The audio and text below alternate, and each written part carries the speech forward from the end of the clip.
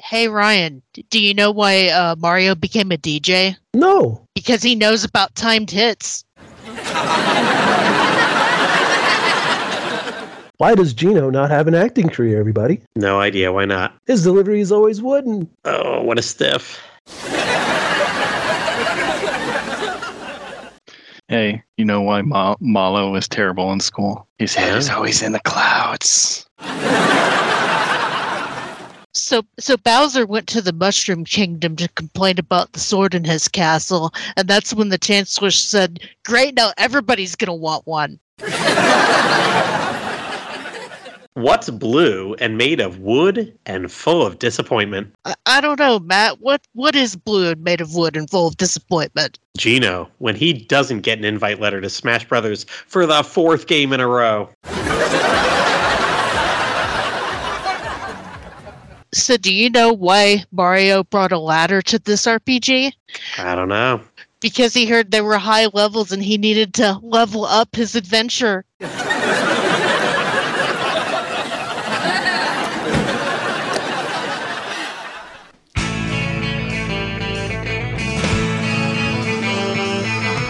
So no one settled games were gonna be this way. Backlog's a joke, you choke. Gamer cards MIA. It's like you always play 2 years behind.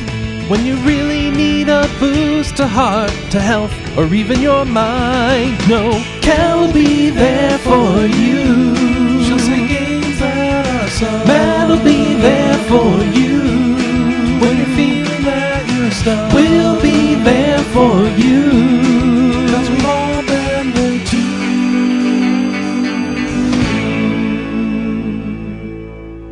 Hello and welcome to RPG Backtrack, your regular deep dive into your favorite RPGs.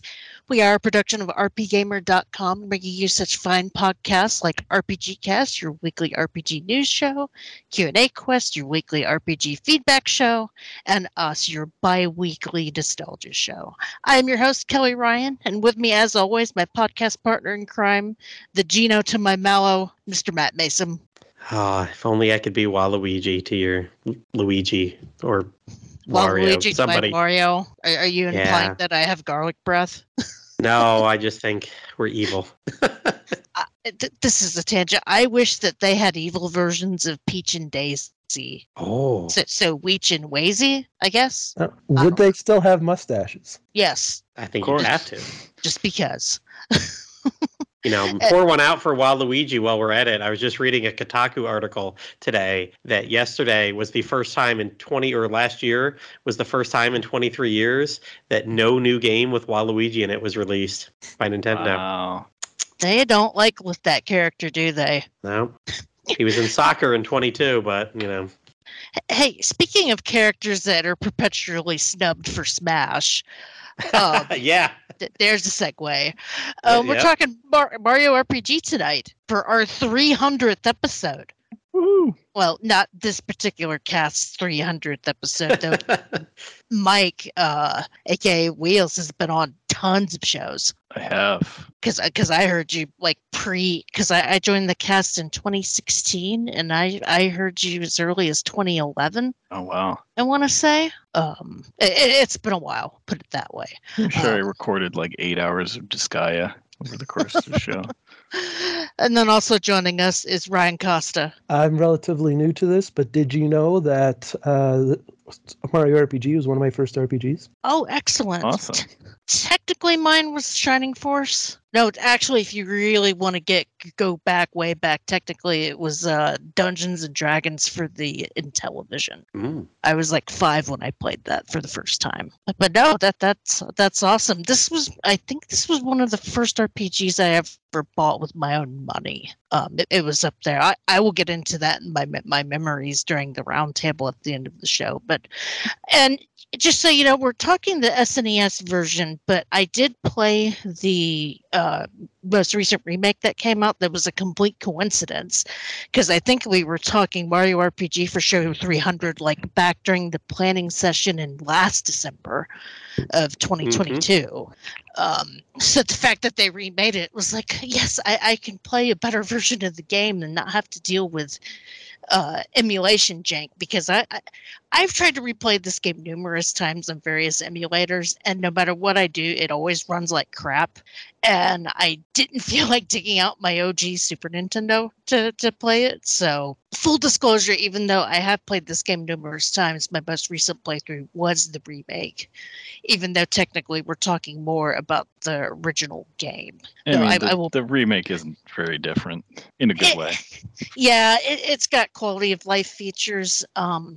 It's certainly easier, especially if you play it in story mode, which just makes your damage ridiculous, and a lot of the enemies have lower health. But the story is pretty much almost exactly the same. I only noticed minor differences. They still got Peach's underwear? No, they famously took that out. It just has question marks. Wasn't that what it was in the original? That's what I thought it was too. Okay. I actually got up to that part in the original. Meaning and I was like, I can't do anything better than this. I mean, yeah. At least you've played it somewhat recently. I last played it while cassette tapes were still out as the new music. So it's late 90s was probably the last time I played this. The jokes on you cassette tapes are cool again. Yep. So is Super Mario RPG. So we're good. Is that the next thing that's going to happen now that records are back? They're going to be replaced by cassettes? I don't get it either, Mike. I know we have vinyl heads on the cast, and their opinion is fine, but I associate vinyl with having to dig through bargain bins at Goodwill and just putting them on tape just so that I could listen to them while I was walking the dog when I was a kid. And it's like, once I got me a Discman, it's like, oh my God, why would anybody ever go back to vinyl? I want someone to defend 8-tracks. Oh, I'm sure you can find someone. Yes, indeed. Well, the TLDR of this cast this time is that we're old. I was 14 years old when this game came out. I just started high school, so... What year did this come out? 95? 96. 96, okay. Yeah. I would have just been graduating high school. Oh, God. Was somewhere in middle school, either 7th or 8th grade. I was in grade 3, but I had reached 6 foot tall by that point. Oh, nice. So yes, wide range of ages. So I'm gonna leave you guys with some excellent music from the remake, just because I like those versions of the songs a little bit better. And when we get back, we're just gonna dive right in. Stick around.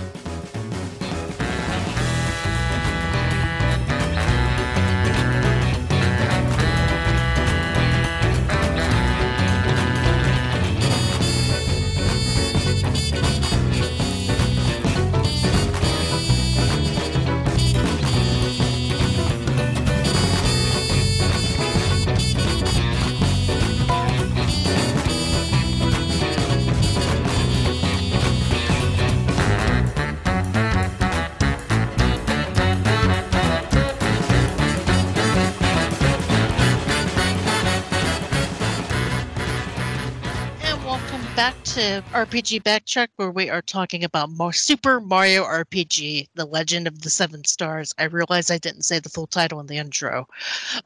Released in Japan on March 9th, 1996, and then in North America on May 13th, 1996. And I think it got a couple of WiiWare releases at some point, because I know I rebought it on my Wii, or at least my husband's. And then, yeah, this game has just kind of laid in limbo until this most recent year, where I think it released sometime in October, the Switch remake. November 17th. Yeah. November 17th, yeah. Basically, the game came about because Miyamoto had always wanted to make an RPG game, and Square actually wanted to make an RPG that would sell in the United States. Because I think their last attempt... Okay, I don't know when Mystic Quest came out, but clearly Mystic Quest did not move the needle on that. So it worked on my parents because they rented that game a bunch of times when I wanted Final Fantasy II. Oh, Nothing's wrong with Mystic Quest. No, I love it, but it was It's a forced labor of love. See, I thought you was talking about this game because when I was a kid, well, I was about 14. My local Blockbuster did not have this game. They just never had it in. They had the box, but it was always checked out, and it just always made me so frustrated because I had subscribed to GamePro at this point in my life. Well, actually, I had a subscription to Sega Visions. And that magazine went out of business so that they transferred my subscription to GamePro. And I would be reading the RPG section and I saw all this beautifully rendered artwork of Mario and Bowser and stuff. And, this was back when 3D rendered artwork like that wasn't as common. And it was like, oh my God, this game looks so cool. What is it? Oh, a Mario RPG? I want to play this so bad. Did this come out after Donkey Kong Country? I think so. Okay. This came out after Tactics Ogre. Yeah, well, now I got to look up I want to say Donkey Kong Country was 1995, but it just seems so weird back then because people look at the game now, it's like, oh my God, it looks like a pixelated mess. But we weren't used to seeing a lot of 3D graphics back then. I mean, we thought Star Fox looked good. Hey, this is, as far as I know, the first game that I can remember that had enemy sprites that moved. Yeah. Like idle animations, I mean, not actual attack animations. Yeah, so I remember just being blown away by just how colorful and fun the game looked. I don't know how. Yeah, Donkey Kong Country was 1994. Oh wow, okay. Speaking of, and looking at the enemies, does anyone remember the gorilla enemy from the forest maze that looked exactly like Donkey Kong? Yes. Yeah, I believe that was intentional.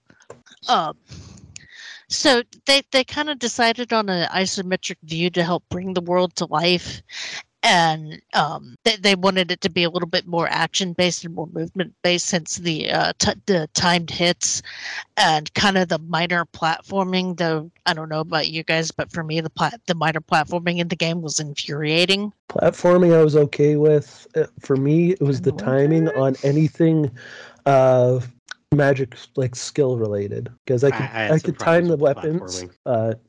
Sorry, go ahead. I think because I played this after Landstalker, the platform didn't bother me as much. Used to that weird isometric view. The only spot I would really have trouble with was that spot with the paratroopers because there's a mini game tied to that. Yeah, I had trouble with that in the remake too, actually. Yeah, but I thought that the timed hits thing was kind of neat because I had been playing Sega RPGs back then, like Phantasy Star and Shining Force and all that, and having that little bit of the interactivity so that you had to kind of pay attention was pretty neat. But at the same time, I was terrible at it. Like, I could never get the timing on the hammer at all. And I say I don't remember much issues with the platforming, and then I saw a screenshot of climbing up to Mount Nimbus's land, and I just remember falling hundreds upon hundreds of times. Yep. Never mind. Yep. So briefly getting into the plot, the game does not have a complicated plot. Basically a sword. Well, it starts out with Mario having to go save Peach, as Mario was wont to do, and in the middle of a fight, a giant sword comes crashing down through Bowser's Keep, and on its way down, 7 stars go into the atmosphere. And you find out that the Star Road is shattered and that you have to recover the 7 stars to repair the Star Road. Otherwise, no wishes will be granted. One of the first characters you meet after this star crash, as it were, is Mallow, who looks like a marshmallow but thinks he's a frog.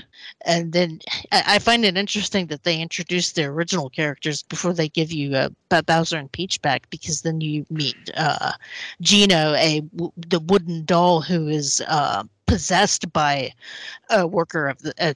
I guess he's the worker of the Star Road. He never really says what he is. No, it's pretty vague. Yeah, but basically it's somebody that works to grant wishes on the Star Road, possesses a doll named Gino, and he travels with you. And then, surprise, surprise, you get Bowser in your party because he wants his keep back.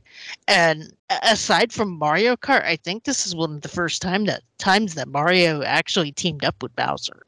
And yeah, even then with Mario Kart, it's debatable that they're like, because back then they were shooting to beat each other. Were they really working together in Mario Kart? And I don't know. I mean, the long-standing joke is that in the action games, Mario and Bowser are fighting, and then in the sports games, they're friends and having friendly competition. So who knows? But for me, that was like, oh my god, you get to play as Bowser in this game. I really want to play it now. And you also get Princess Peach. So I think they we're still calling her Toadstool at this point. It was unclear when exactly that started changing. I feel like that changed around Mario 64. Yeah. Because I grew up on the cartoon, so I was used to calling her Toadstool. So when Peach showed up in the letter in Mario 64, it was kind of jarring for me. Same. So 64 was the first time it was in the West. Thank you, Quora Answers. Yeah, that's what I wondered. And then, the game kind of has that Dragon Quest setup where each area kind of has its own little mini boss and mini story problem that you have to solve. Like you go to Rose Town for the first time and they're getting hit by arrows that paralyze them, so you have to go figure out what's causing the paralysis in the forest. And then in the Mole Town, you have to save some kids from a mine. In Seaside Town, the town folk is acting very weird. You find out that they were all kidnapped and replaced with doppelgangers. And then there's the whole side arc with Booster. Funnily enough, a character that has never showed up again, and that makes me sad because he's really funny. He is pretty funny, yeah. I'm a little surprised in the remake they didn't just have Booster take a mask off and actually be Wario. I wondered about that. I mean, I'm pretty sure Wario was established at that time. Yeah, Super Mario Land 2 would definitely have been long out by then. Yeah, and probably 3 as well. But Booster just being kind of a clueless mini villain idiot, though he's not even really that bad. The princess falls from the sky and he thinks he's destined to marry her. And you follow them all the way to a town called Marymore and then get in a fight with a wedding cake. As one does. I will say, I think one of my favorite things about this game, not just playing as Mario and the gang, but just how unique all of the enemies and bosses were. For me, I've going off of that, how colorful and bright the game felt compared to a lot of RPGs I'd played. This was one of the first ones, especially as a kid, that made me feel like I was a kid while I was playing the game. The early Final Fantasies, I felt like an adult because they were very reminiscent of Dungeons and Dragons, which was more for older kids. And then here's something that, unlike something like Mystic Quest, which was geared towards kids as a first RPG, this felt like it was a kid's game that was also an RPG. Yeah. Yeah, and the game not having a whole lot of big numbers kind of ties into the kid. I feel like kind of ties into the kid thing a little bit too, because that way you're not killing bosses that are terribly spongy. To be honest, does the damage even get into the triple digits in this game? I think towards the end it does. Yes, definitely not until the very end, at least. It was the game that kind of taught me the importance of healers and having a tanky character like Bowser and DPS. But before that was even really a thing. I just like the animations. That was my main reason for using, especially at the end, Peach and Bowser, because Bowser has Chain Chomp, and the sound of that's still stuck in my head. And the frying pan, it's probably one of my favorite animations. Yeah, I like the Chain Chomp just because it was really easy for me to get the timing right on that one. Same with the Lazy Shell. It was always kind of the swing-based weapons that I had the most trouble with. I could get the swinging ones down. It was the small animations, like Geno, some of his later weapons, where you shoot his forearm out. I could never get the timing down on, or Mallow's Magic, which I kind of learned for some of them for the first time, had the ability to do that. Mm-hmm. One nice thing about the remake that I wish the original game would have had is that if a move is unblockable, the game tells you now. Because some of those AoE attacks, I'd be sitting there just mashing the button and wondering if it was helping at all. And this time around, it's like, nope, you can't block this. And I kind of appreciated that in the remake. And this game did teach me for dodging or doing extra damage. I still do that sometimes in any game, even if it's not actually a mechanic. Yeah. It honestly makes me wonder if that came about because somebody noticed that kids would already do that. Or heck, no, Pokemon wasn't a thing at this time, at least not in the US, but I know that I thought that if I pressed the button at certain times, I would do more damage, at least in Phantasy Star. So I attribute it close to like sports games and stuff like that too, where if you hold the button down longer, it means you hit the ball harder in baseball. So obviously you hold the button down, you're going to do more damage if you shoot a chain jump at something. Yes. Did anybody ever get more than 30 jumps on Mario's special jump move? Yes. Because I could only get up to 15 before missing the timing. It's very hard. I did not happen to do really any of... There were a few mini games I did, but not many. For example, it was my third playthrough when I found out the island with the racing Yoshis existed. Yeah. There was a mini game that was infinitely frustrating. The game said to hit the notes on the beat, and I could never get it right. I always ended up spamming the cookies to win. But then again, that island, you really don't get a lot by winning a lot of the Yoshi races, from what I understood. I did find a lot of the hidden chests, but that was partly because, and makes it even funnier, I didn't really know about the Yoshi races. I'm pretty sure I had a strategy guide, which I just kind of skipped over that page, I guess, because there's no RPG fights in it. Yeah, so I bought a strategy guide like long after I got the game and didn't know about a lot of the hidden chests. And in subsequent playthroughs, we'd get very annoying or get very annoyed at the one chest in the castle that you only have one chance to get. And said that's something that they fixed in the remake, is that they made it that all chests are obtainable at all times. That they'd even moved a couple of them because of that. Yeah. I'm pretty sure the James Wan, when he was a kid, had done that and went, I'm making Saw. Just as soon as the game starts, if you don't jump right now, you won't get it. Yep. Yeah, that was a little frustrating back in the day. I appreciated some of the jokes when I was a kid, like the first boss being called Mac the Knife. I had to explain that joke to my husband recently. That they changed that one to Clay Morton in the remake. And I was like, well, yeah, because I guess no kid today playing this is going to understand a Mac the Knife joke. Definitely not. Not sure I know a Mac the Knife joke. It's a song. It's an old song. And I think I only knew it because it was pointed out in one of the Game Pro guides. But yeah, I liked the designs of all the different bosses. Like Croco, one of the first bosses you fight. There's basically a thieving crocodile. I'm sad that he's never come back. Yeah, there's a lot of characters from this game they could have brought back. Yeah, like Boshi, the cool Yoshi. Yes. Because once again, in that Game Pro article, the nice high-res artwork of this Yoshi wearing shades, and I'm like, oh my god, who is this? I want to get to know him. And he doesn't really do much. He's just an asshole Yoshi that just wants to have one-on-one fights. But he looks so cool to 14-year-old me. Still think he looks cool. And then Jonathan Jones, the shark. Yep. The shark that you pretty much have to whoop his ass to get his respect, and then once he respects you, he's your best buddy. I always wanted him to join the party. Yeah, it would have been nice if the remake made him a hidden character. Because I got used to that kind of thing from RPGs where I don't respect you, now you've beaten me, now I'm going to join you, is a thing that happens. Mm-hmm. So I was just... I think I spent a little bit of extra time trying to figure out if I had just done something wrong.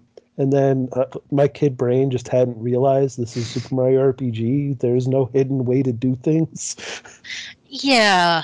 Yeah, being a kid pre-internet, you would try anything back in the day to get a slightly different ending, just to see if you could. And really, the only thing that affected the ending in this game was how many fireworks you bought. Now, speaking of secrets, did anybody beat Helix back in the day? Came closer than I should have. I always used, or I always put the lazy shell on Peach and just let her tank / heal, and then have the boys take care of the rest. And even then, that fight's still pretty hard. But because I played this before Final Fantasy, had no idea that the whole point of that character was supposed to be a Final Fantasy joke. Which one? QX. It's a hidden boss in Monstro Town that you have to get a shiny stone to open this door, and it basically opens the door to like what looks like a Final Fantasy final boss fight, and the QX is rendered in 2D. It has Final Fantasy boss music, which I think that particular boss music is from 2. It is, yeah. Yeah. So a game that we didn't even get, but it still kind of has the baseline at the beginning, so you kind of know it's Final Fantasy. I recognize the music. I just thought that Kulix was like a Final Fantasy 2 or Final Fantasy 4 boss that I didn't know about, because we had 1, 2, 3, then 7. So I'm like, what boss is this one from? Yeah, it's a character that doesn't show up in any game, but is kind of meant to be evocative of the Final Fantasy style, and has 4 crystals that do lots of damage.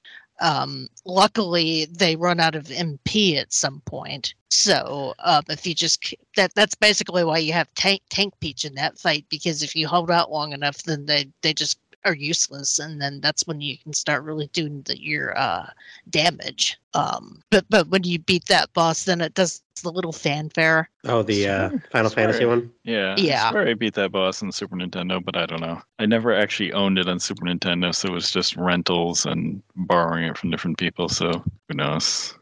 Probably beat it with a party I did not develop. Oh, were you the type of kid that always checked out people's save files? Sometimes, yeah, especially with like a rental, you get limited time with it. But I mean, despite that, I never actually beat the last boss until the remake. Yeah, that last boss in my most recent playthrough was I remember him being more intimidating when I was a kid, because he smacks himself on the head and turns into a tank and other objects, and as a kid, I kind of found that a little bit creepy. Definitely. Also, because of the commercial, for some reason, I thought that Smithy the Sword was the sword in the keep, not the person who drove the sword into the keep. Yeah.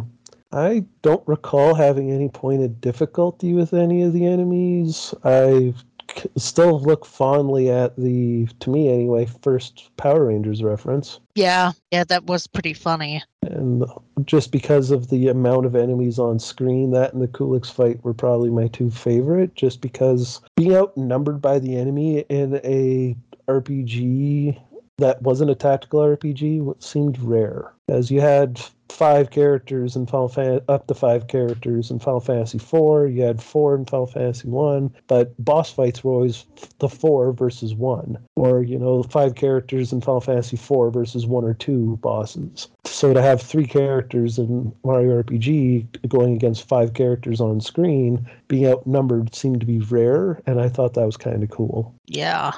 I appreciated just how unique the bosses were. Most of them being kind of living weapons, because of the theme of the bad guys. But then you also get bosses like the wedding cake, which was kind of neat. The giant bomb, or no, the fight that escalates to a giant bomb that just kind of fizzles out in the end, which was the height of comedy. There's a ton of enemy and character designs in this game that it's a real shame that they didn't reuse them for anything. Yeah, even in the other Mario RPG series. Yeah, like the dancing flowers, or no, I'm sorry, the dancing stars and the ocean bits, which I thought were kind of cool. The giant kraken that you fight, which I also thought was kind of cool. Yeah, because even though because technically Mario and Luigi was kind of the follow-up, but even then it wasn't Square that worked on Mario and Luigi. And I just didn't enjoy those games nearly as much as the original Mario. Except for the second Paper Mario. Thousand Year Door. Yeah, that's the only one I enjoyed as much as the original Mario RPG. I'm still waiting for the remake on that one. I've tried that one, tried to boot up that one numerous times and just couldn't get into it. I'm hoping that the remake will kind of, I don't know, fix some of the GameCube jank. Hopefully. Well, because my issue is that I've tried to go back after modern gaming to play those. Oh, yeah. It just doesn't work. Looking through the enemies, the one that's standing out to me right now, as I'm surprised it isn't from the other from Mario games, which it might, are the buzzers, the big bees. Those look like they're tailor-made to be a Mario character.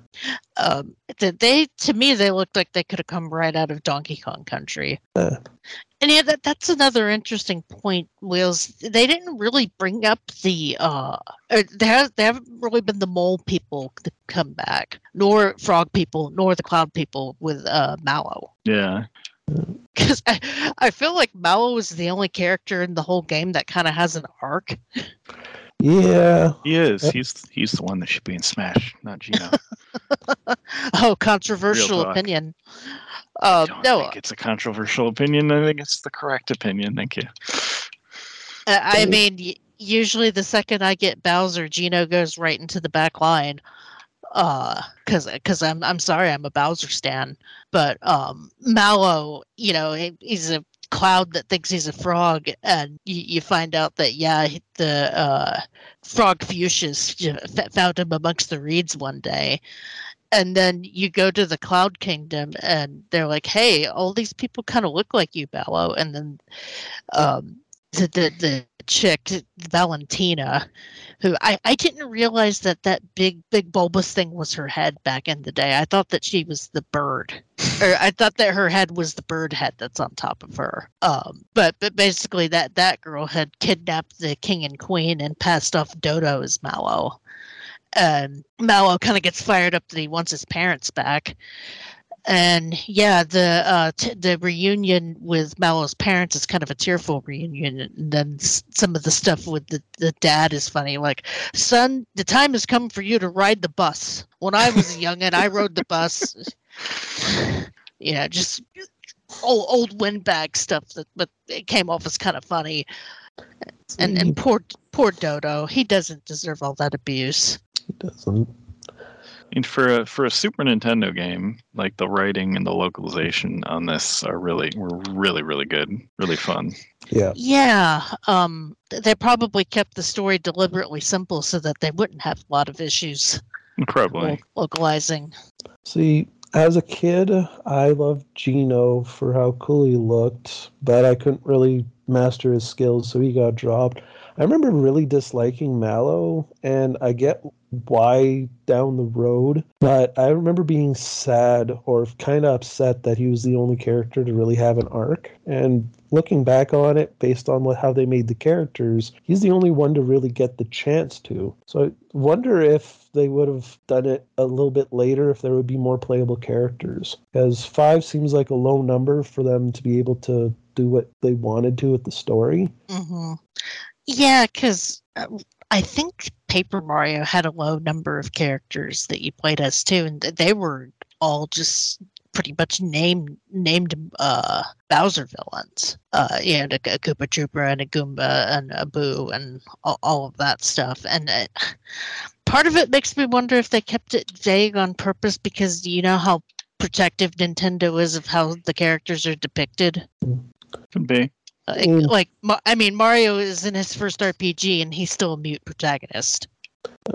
Also talking to a person, though, too, where for me anyway, Trails of Cold Steel could use a little bit more exposition, so Mario RPG could just have an entire book's length of story, and I'd still want more. That's just... So I can't really say too much because, having a simplistic story, it does have its own charm, and there isn't anything I'd really want to change about the game. So, yeah, I mean, for me, it was the perfect length for when I was a kid. I thought it was a lot longer, but no, that was just me being a kid with infinite time, and you could actually finish it in like 15 hours. 20 at the maximum. I'm sure that there's speedrunners and people that like to break games that have, max out all the stats and stuff. But the fact that I think my characters in my most recent playthrough only got to level 27 kind of tells you that you're not really meant to be hitting high numbers in it. And when the remake came out, people were complaining at how easy it was, and I'm like, guys, the original game was piss easy. It's almost like this is meant to be an introductory RPG. Fun doesn't equal hard. Between people who liked platformers and, hey, let's introduce you to something new. Yeah, because still got your button presses, but now you can level up. Also, if you're comparing the difficulty in the remake to the original, you're way better at RPGs than you were back then. There is that. Yeah, I remember when I wouldn't use magic spells at all and just tried to do white damage on everything because I thought, well, I don't want to waste my spells. Plus, a mechanic that I hadn't really seen before was that you have a shared MP pool in this game, and they probably did it like that just to make it easier for people to manage magic points. I only remember doing regular attacks, a few skills occasionally, but magic points were for healing. Yeah. And items that were supposed to be used for healing were meant to be kept forever and never touched. Yep. Yep. Nope. Exactly. Don't put all your This is the elixirs way. away. You never touch them. You might need them. You might need 23 of them for that final boss, but probably shouldn't use them there either. This Just is reset. It's simpler.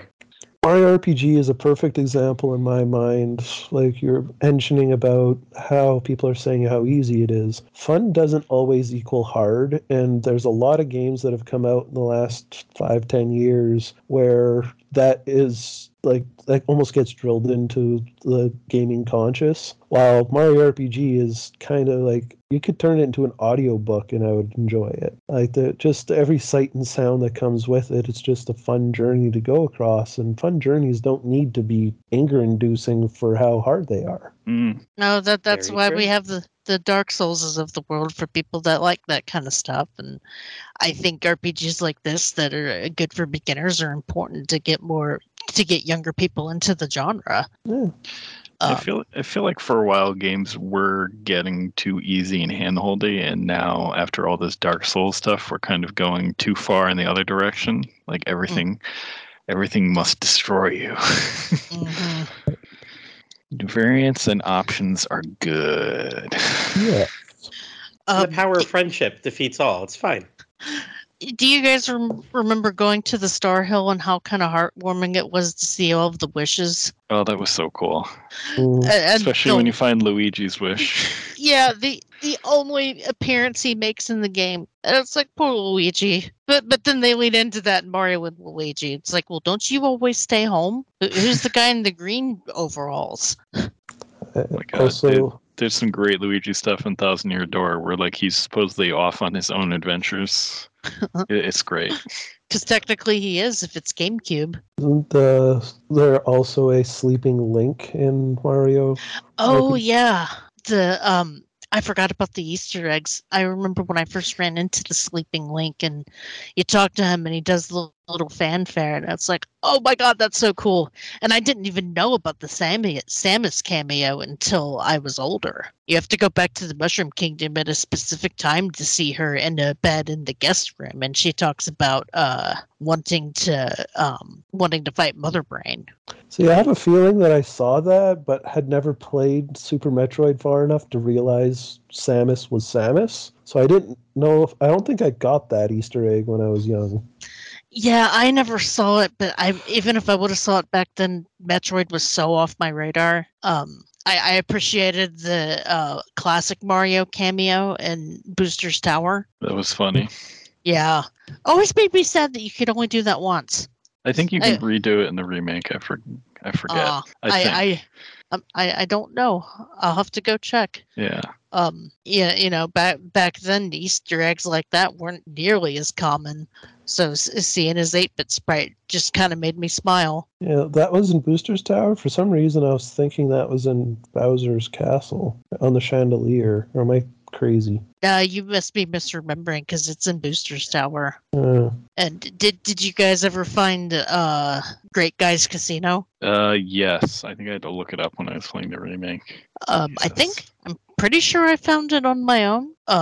You have to get some kind of card somewhere and then go to a specific spot in one of the pipes in that one garden and jump a bunch of times. And that's where that's right. You get the card from winning Which Hand Is It In with Knife Guy in Booster's Tower. And then you have to go to a specific spot and jump 3 times, and that's how you get into the casino.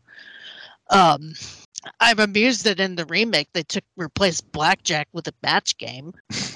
I guess they don't want to teach the kiddos how to gamble. While clicking around, the break cards, the piece of trivia attached to it says the Viva name and logo printed on the official artwork of the break card is a parody of the Visa credit card company. Huh, that's funny. Which I would not have got as a 9-year-old. Luckily, had not used credit cards yet. I also thought that it was kind of interesting that at the very end of the game, they basically give you infinite money. Because they set up an item box that you can just hit it over and over and over again. And I mean, it'll take you forever, but you'll max out your money that way. And at that point, it's kind of useless unless you want to buy a butt ton of potions. And then Croc is your final vendor in the game. And I always thought it was kind of touching that he was like, hey, don't die, or something like that. He was like weirdly supportive, but in his pissy Croco way. I remember Croco mostly from the beginning of the game as an antagonist more than anything else. Yeah, he shows up a bunch of times, but by the end, he's pretty much helping you. And they never give a reason why he kind of has the heel turn.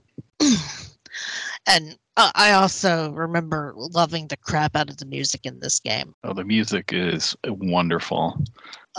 It was at this point in my life that I really started learning to appreciate video game music, and I think it was Booster's Tower in particular that ended up being one of my favorite songs.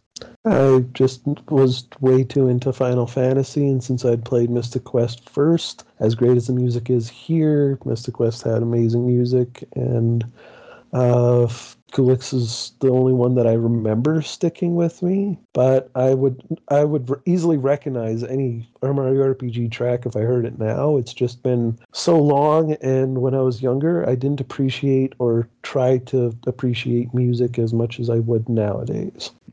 Yeah, it was composed by someone named Yoko Shimomura, and she used some of the arrangements from Koji Kondo to do some of the music, and there were a couple of tracks and she also bought a couple of tracks from Final Fantasy IV, and apparently this was a turning point in her career. She did Kingdom Hearts, right?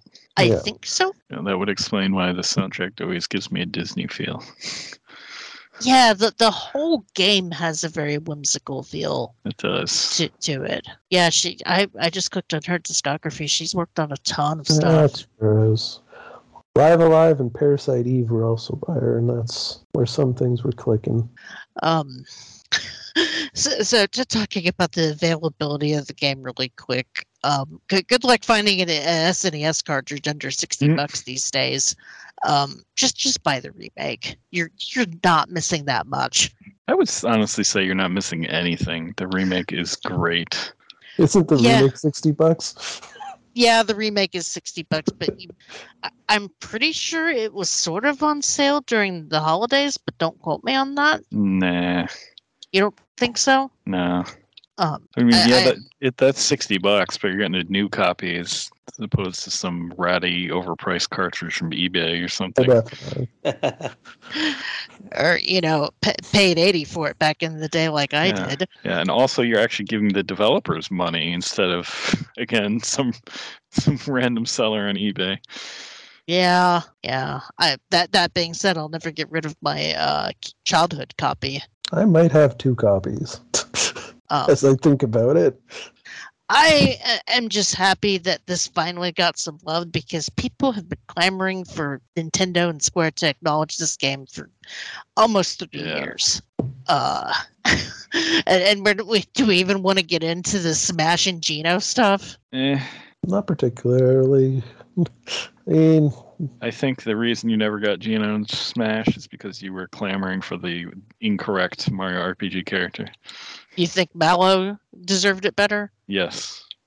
Now, the thing I would want most in Smash would actually just be the wedding cake to be a healing item, and every character just jumps on it and eats it. That would be pretty cool. I would at this point, never mind Smash, I'd just like them to revisit this universe.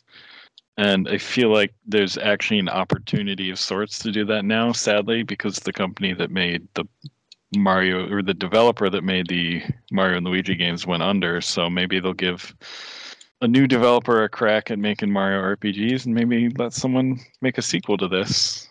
Well, whether it be this or another one, just let Camelot make an RPG again. Yeah, really. That would be nice. Don't give me hope. was Golden Sun was the last RPG that Camelot worked on. That's right. So wonderful games. I still have a sealed copy of the DS game because I haven't beaten the second GBA game yet. For me, that's Beyond the Beyond 4. So I'm trying to think of who would be a good developer to work on it. I'd almost want to say Level 5. Yes. You will not get disagreements from Wheels or me. No. Level 5 love. As far as whimsical RPGs go, that's definitely their bread and butter. Has Level 5 ever worked with Nintendo? I'm having trouble thinking of stuff off the top of my head. Isn't Layton a collaboration between them? Yeah. So there you go. Yeah, if I was going to pick anybody, it would be level 5. Mainly, my first instinct was to say Atlas, but that's owned by Sega now, so not really on that. Maybe Intelligent Systems, since that's kind of a second-party developer. Yeah, the Paper Mario is their whole thing, though. Gotcha. I don't know. Why not find the kind of like they did with Mario and the Raving Rabbids series there. Pairing with Ubisoft, find the people that used to make Breath of Fire with Capcom and have them do it. Yeah. I don't even know what happened to those developers, but I want them to do something. Yeah, that could be interesting. I don't know, and like I've said, I like the other RPG or the other Mario RPGs, Paper Mario and Mario and Luigi, but for me, they just never captured the magic. Not to the same level, for sure. I feel like that first Mario and RPG, Mario and Luigi, kind of came a little bit close with the humor. Yeah, that and Thousand Year Door are the closest for me. Although Paper Mario's kind of less humor and more, I don't know how to describe it. Different. It's different than just straight up humor. It's got a little more heart to it. But yeah. Yeah, it's a shame the Mario and Luigi series kind of just petered out. Unfortunately, aside from the Paper Mario crossover, I don't know where else they could have taken it. Because the first game we were controlling both of them at once, and then the second game you were controlling 4 characters, which got a little too chaotic for me. Yeah, I think that second game is honestly bad. The third one, the gimmick was being in Bowser, which I thought was awesome. I didn't play Dream Team. Was Dream Team any good? I didn't get to it either. Okay. Yeah, I played Paper Jam, which was a waste because it's a merger of these two RPGs, and it's got like none of the Paper Mario flavor in it, and like none of the like neat characters that made both series cool. It's just like, okay, here's Bowser and Paper Bowser. Okay, great. Basically the same thing that they did with the babies, it sounds like. Worse. Worse, because it's a collaboration to these 2 long-running series, and like, Paper Mario has its own like allies and villains, and the Mario and Luigi's game had, what the hell was that villain's name from the first game? I don't remember. thoughtful. Yes. And none of those characters are there. It's like the most basic crossover of those two series you can think of, and it's kind of sad. Yeah. Well, who knows? Maybe since this new game, I wonder if this new game sold very well.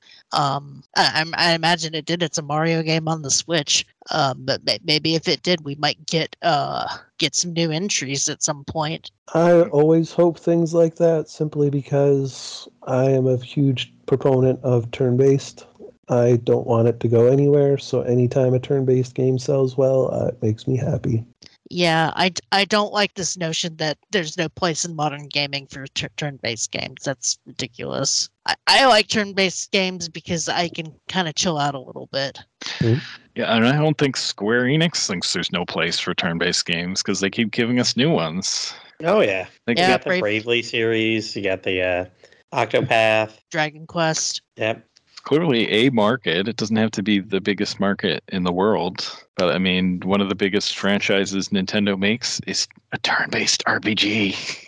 It's called Pokemon. People don't like realizing that, especially since... What's that again? Let me take some notes here. What should I be playing? It's called Pokemans. Pokemans, got it. Pocketmans. That's thinking on early RPGs, bringing up Pokemon there. I am amused to think of how many people picked up like Pokemon and would be like, "Hey, you play RPGs? Can you help me with this kind of thing?" And no one really needed to do that with Super Mario RPG. I know a lot of people that like their first RPG, second RPG, maybe only RPG in their life was this, and it was so easy to access that no one needed help. Like everyone knew what to do platforming wise for the frustration in that aspect, but the turn-based combat was so easy, or accessible at least, that no one really there was no confusion. It was just fun. Yep. Yeah. I believe we are coming up to the end, and I probably should get into the roundtable where we talk about our personal opinions about the games and memories and stuff like that, unless anybody has anything else they want to add. I mean, this might be for the roundtable, but what I like about this and what I like about some of the later Mario RPGs is when they don't use Bowser as a villain, as the main villain anyway. Yeah. I think coming You up, like it when they mix it up? Yes. So like we Amazing. Not every game has to be the exact same. No, that is cool. Like having as a party member is different. Like he doesn't even have to be a party member. I think they're better when Bowser isn't necessarily the villain.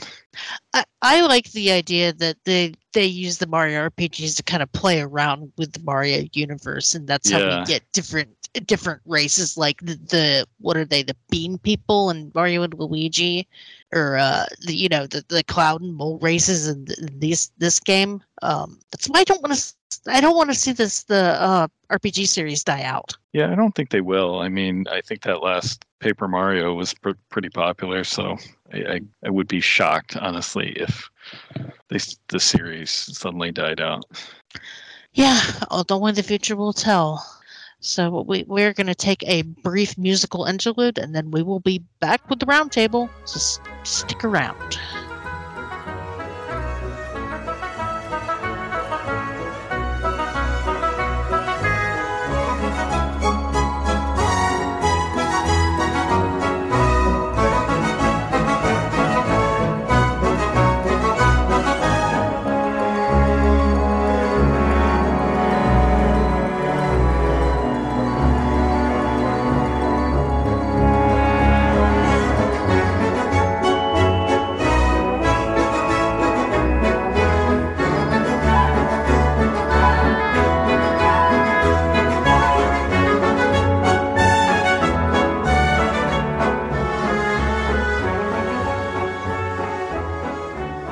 Welcome back to RPG Backtrack, where we are now getting into the roundtable, where we get into our personal thoughts and favorites and memories and experiences from Super Mario RPG. First question I always ask: did you guys have a favorite moment from the game? I found the question mark in Peach's bedroom. There you go. You found Peach's panties, you pervert. I played this like a Neptunia game, I guess. This explains your dungeon crawlers so much. Oh, yes. No cantaloupe this time, just question marks. I will say that the mini game in Booster's Tower, where you're hiding behind the curtain while the Sniffets are trying to find you, for some reason always cracked me up as a kid. Especially when Booster's like, "Hey, this looks like fun. I want to play," and then he opens Mario's curtain.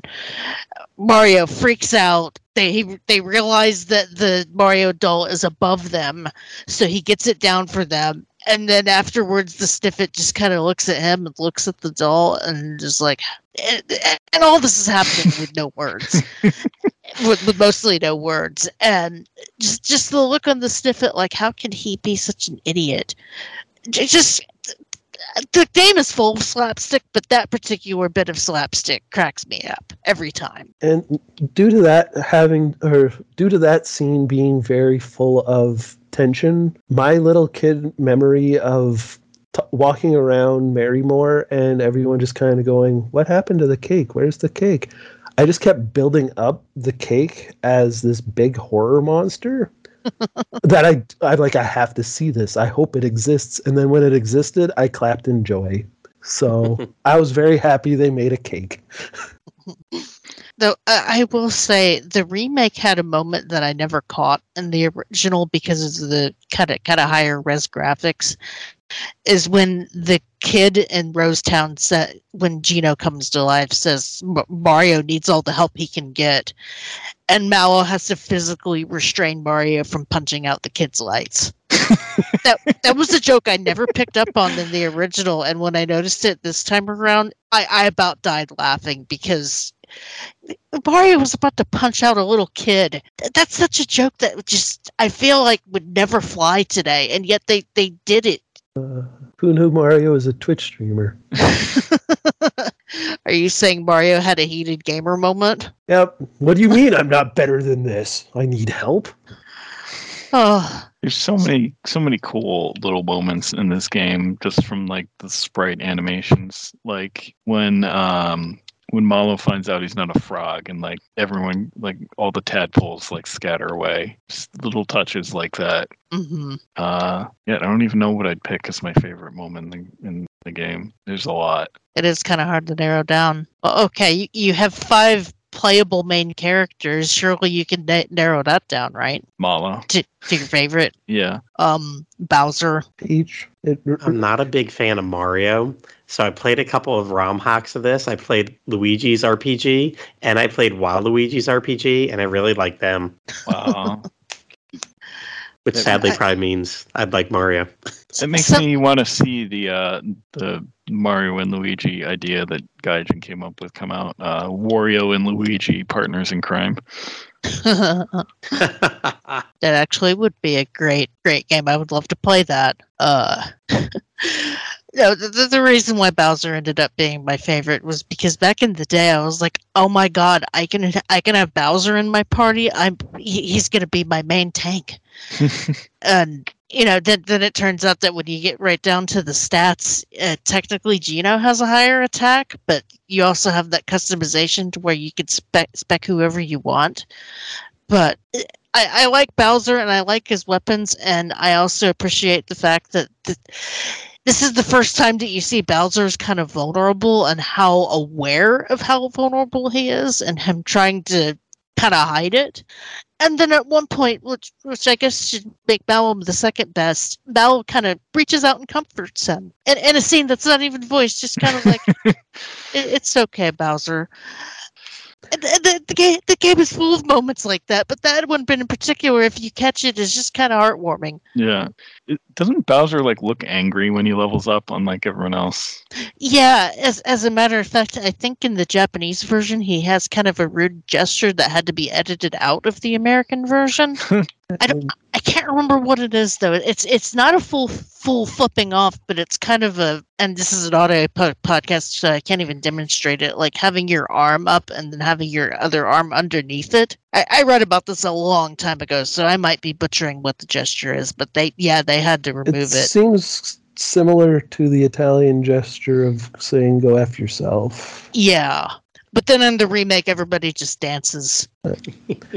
And for me, picking Peach actually has I'm nothing if not consistent to odd things. Final Fantasy IV to this day still being my favorite RPG, Yang being one of my favorite characters. He's woken up by a frying pan. Toad still uses a frying pan. Therefore, frying pans are my favorite weapon in early RPGs. Now, I had heard people say that Peach has the best DPS with the frying pan, and I don't know if that's true or not. I always set up Peach as my tank healer. She's mostly healer, but I remember doing more damage. If I could have taken Mario out of the party, I would have. He seemed to just be there. Bowser was the tank, and Peach was always my go-to for almost everything. So it wouldn't surprise me if she had the highest DPS as well. Huh. I just remember watching a Let's Play a long time ago where somebody insisted that giving Peach the lazy shell was a waste, and I'm just thinking, no. She has the best heals and she can't die if you give her the lazy shell and the thing that prevents all status ailments. She's practically unkillable. I think she only died once in the smithy fight for me in my most recent playthrough, and just I think that was an instant death attack anyway. But I digress. I want to say through these conversations is when I'm learning the lazy shell could be equipped by anyone but Mario. I never tried to equip it to Mario, so I don't know. I mean, I guess because he gets the weapon, he doesn't get the armor. Yeah. I don't know. But this Right. this also leads into the next question: is did you guys have a particular favorite team setup? I didn't get that far. I had who I had. I couldn't figure out the timing on Mallow's magic or on Geno's regular attacks, so it just boiled down to I used Bowser and Peach.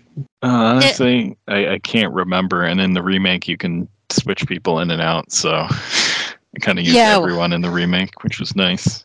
A feature that I appreciated a lot. Yeah, it's pretty great. But back in the day, it was always Mario, Bowser, Peach. I like the other characters, but I just felt like the Bowser and Peach's utility was way too useful. Yeah. See, it kind of goes to my earlier point in regards to how they tell the story, is I tend to be a person that even if they're not forced to be a part of your party, if it makes sense story-wise for them to be there, I'll bring them. I do that, and it just comes from playing Final Fantasy IV, where the party you're using is for story purposes as well. And Geno never really had much of a place, so whenever there was a choice to bring him because he fits as background visuals or, he has a story with this villain or something, and he just always seemed in the background, so I never really needed to bring him. And Mallow had the most story, but to my trying to remember way far back, I don't think you even have to bring him to Nimbus, do you? I don't think so. I don't think so. Yeah, but I would have, I remember the first couple playthroughs I did because that was where he's from. You should be bringing him. I mean, I'm the type of person that will use a shitty character just because I like their aesthetic. For example, Ketchi in Final Fantasy VII. Universally, I'm told that they suck, but I don't care. It's a kitty cat riding a giant Moogle. It's in my party. So that being said, I understand your feels because I almost never go with recommended party setups. And I mean, you say giant Moogle. I kind of thought it was a giant Mallow, to be fair. I can see that. I was like, this is where the idea came from. Yes. So then finally, do we have any special memories tied to this game? Like what you were doing in your life when you was playing it way back when, or even recently? Because I can't really tack anything down to that because I never owned it. So it was always, renting it for a week, borrowing it for a few weeks. So it was kind of scattered all over the place. None of the people that I'm aware of, anyway, stuck with RPGs, but a few of my friends that didn't even really like gaming much would want to come over and play my Super Mario RPG. And as a young kid who was trying to get everyone into RPGs, to have this be the easiest one was something. and just memories of how they went through the stories, why they liked the characters they liked, and just all the things like that are moments that aren't easily replaced, especially since RPGs aren't really the easiest to be overly social with, especially single-player ones. But if you're in the same room with the people, it can still be enjoyed by more than one at one time. Yeah, I mean, me and the neighbor kids I used to play with back in the day, they were. I don't want to say they were really my friends because I was significantly older than them, but I would still kind of play with them a little bit until I got too old for that stuff. And we would play RPGs in the kid's basement, and we just one of us would take the controller and we'd read the story out loud together, and that's how we multiplayer that stuff. That's how I got into Final Fantasy III. But I think by the time I bought this game, I was definitely way too old to be playing with kind of elementary/middle schoolers, because I was a freshman in high school when I bought this. And so it was always checked out at Blockbuster. So I was trying to save up my money for it. And my brother-in-law at the time was an independent contractor that laid carpet, and would occasionally ask me to go help him with jobs. You know, working for family. Don't ever do it, guys, because I'd rack up all this pay, and you know, as a youngin', I kept track of every single penny that I made during these jobs, and I basically went forever without paying me. I want to say it was, well, maybe it wasn't this game, but no, it was so long ago I can't remember, but it was like 6 months before I got my money from doing that job, and that was one of the first things that I went out and got was Mario RPG. And because my dad is ex-military, I went and bought it at the Air Force Base, which, for those that don't know, the Air Force Base has a little department store that's kind of tiny, but they sell electronics. And one reason why I wanted to always buy my games there was because they didn't do sales tax. So I had to have my mom like, okay, it's Mario RPG. Here's the money. They shouldn't charge you sales tax. That's what I want. And then, yeah, that's how I ended up with the game. And at the time, I think I paid around $70 for it, which was a big chunk of change to 14-year-old me in 1996. But put it this way, I don't think my parents would have got it for me for Christmas. It was that expensive. Yeah. Imagine what that would be in today's dollars. Oh, I don't even want to know. That's why when games went up to $70, I was like, crap, that's what I paid for Mario RPG back in the day. Why are you guys complaining? Go get a job working with your brother-in-law as a 14-year-old. Oh, wait, that didn't work out that quite well for me.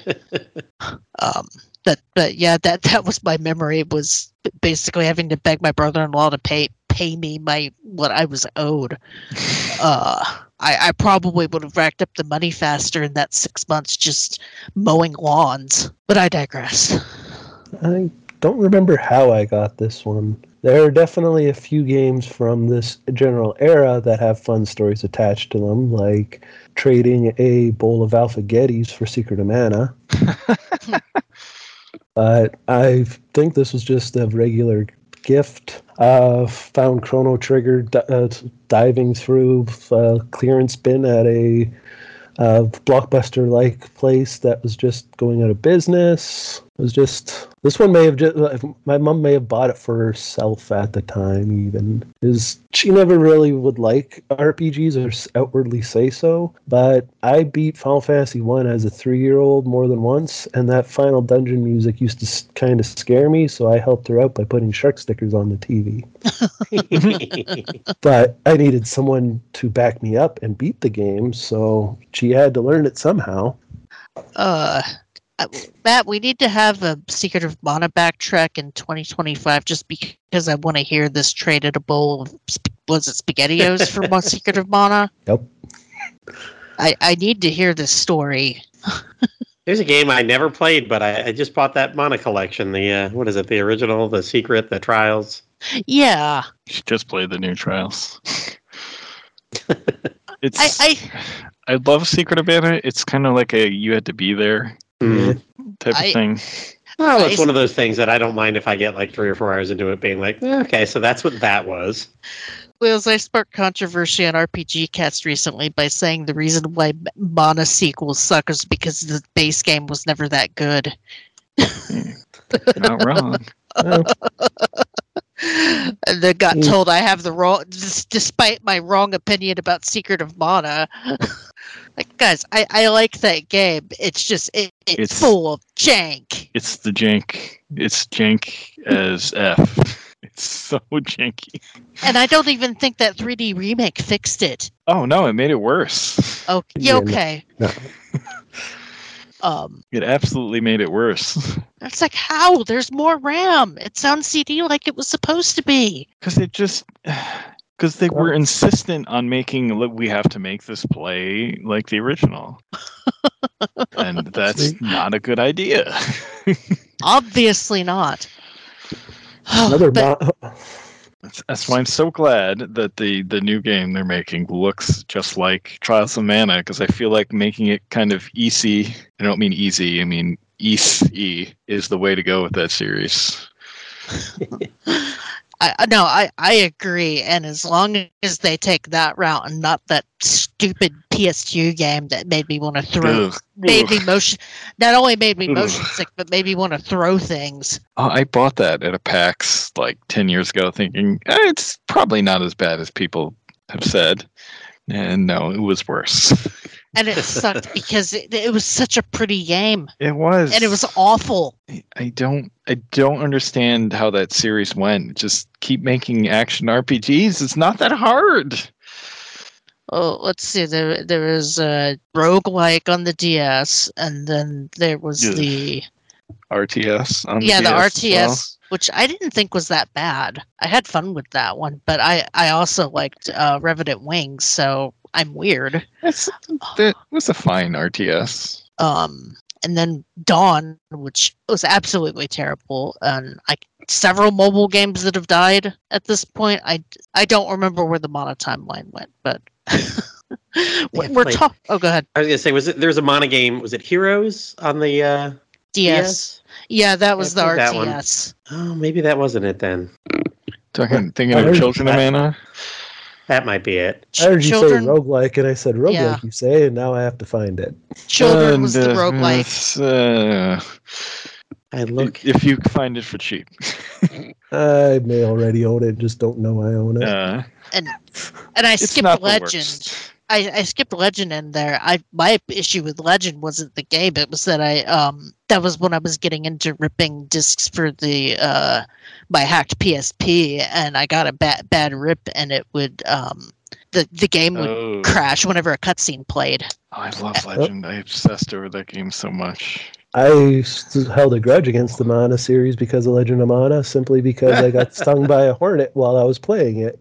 Oh, that's not a good. So then I got really sick and I couldn't move out of my bed for a while. It made me think I might be allergic to hornet stings. Children of Mana, that's the one I played back when I played anything on DS. Yeah, okay, it was all right. Yeah, fine. I mean, I don't think it had a long runtime. No. And that's the thing with the sequels is that they're not terrible. They just aren't nearly as great, in air quotes, as the original Secret, which I played much later in life and didn't like that much anyway. But second Densetsu 3, aka Trials, I did play, and it's like, yeah, this is the one we should have gotten in the US, not the other one. Legend, I think, is as good as that, but it's not really a sequel; it's a spinoff. Yeah, and I want to go back to Legend at some point and play the HD remastered proper, because I played that one in a bad environment the first time around. Every time I boot it up, I get distracted with something else, and not to mention that's a game that you kind of have to follow a guide for if you want to. Recommend against following a guide. Oh, just do your own thing. Shut your brain off telling you to 100% the game. Just go in, just play. Just put the things wherever you want. Just explore it. I think that's the best way to enjoy that game. Okay. I think trying to obsess over seeing absolutely everything in that game is kind of hurts the experience. Okay. Well, I trust your opinion. Similar or opposite to the same sensation with Persona games? I'd say it's similar, yeah. Like, I remember a friend telling me about how they're trying to do one playthrough of Persona 5 to hit everything, and they were like redoing classroom scenes to try and hit certain stats, and I'm just like, why are you doing this to yourself? Yeah, I've had to adopt that philosophy with a lot of games. Like, I'm playing through Yakuza Kiwami right now, and I'm like, I'm not going to obsess over doing all the side stories. I just want to get through the main story, which some would say is not the way to play Yakuza, and I agree because the side stories are funny, but I want to get that one finished before Infinite Wealth comes out. I feel like there's so many games that were designed so that you could just naturally explore and have a different experience that just there's something wrong to me about trying to like go in and 100% it. It just doesn't seem right. I guess for me, it always depends on how much I like the game. If I don't want the experience to end, I will do everything there is to do. Yeah, like if you go back to it and you love Legend of Mana, then sure, maybe go back to it at some point and try and follow a guide so you can see absolutely everything. But I think if you want to see if you actually like the game and kind of experience it as it was intended, I think it's best to just go in blind, just play, because it's not like there's anything super complicated in it. You know, like the combat's kind of just like a brawler. And the stories are relatively simple, and the characters will kind of give you hints on, how to find things. So, I mean, even if you don't even necessarily finish the game, I think it's just like going in and seeing where it takes you is a lot of fun.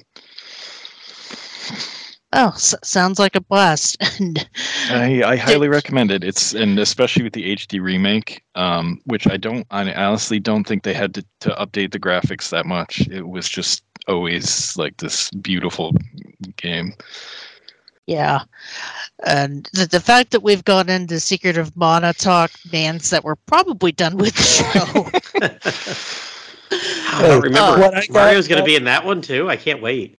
When is Trials of Mana is much later in the year, but the last half of the year we can always swap stuff too. We have the whole year planned out, but stuff changes obviously. If people have to bow out or whatever, the schedule's not always set in stone. So we shall see. Our next show is going to be Judgment. Dun, dun, dun. I feel so bad.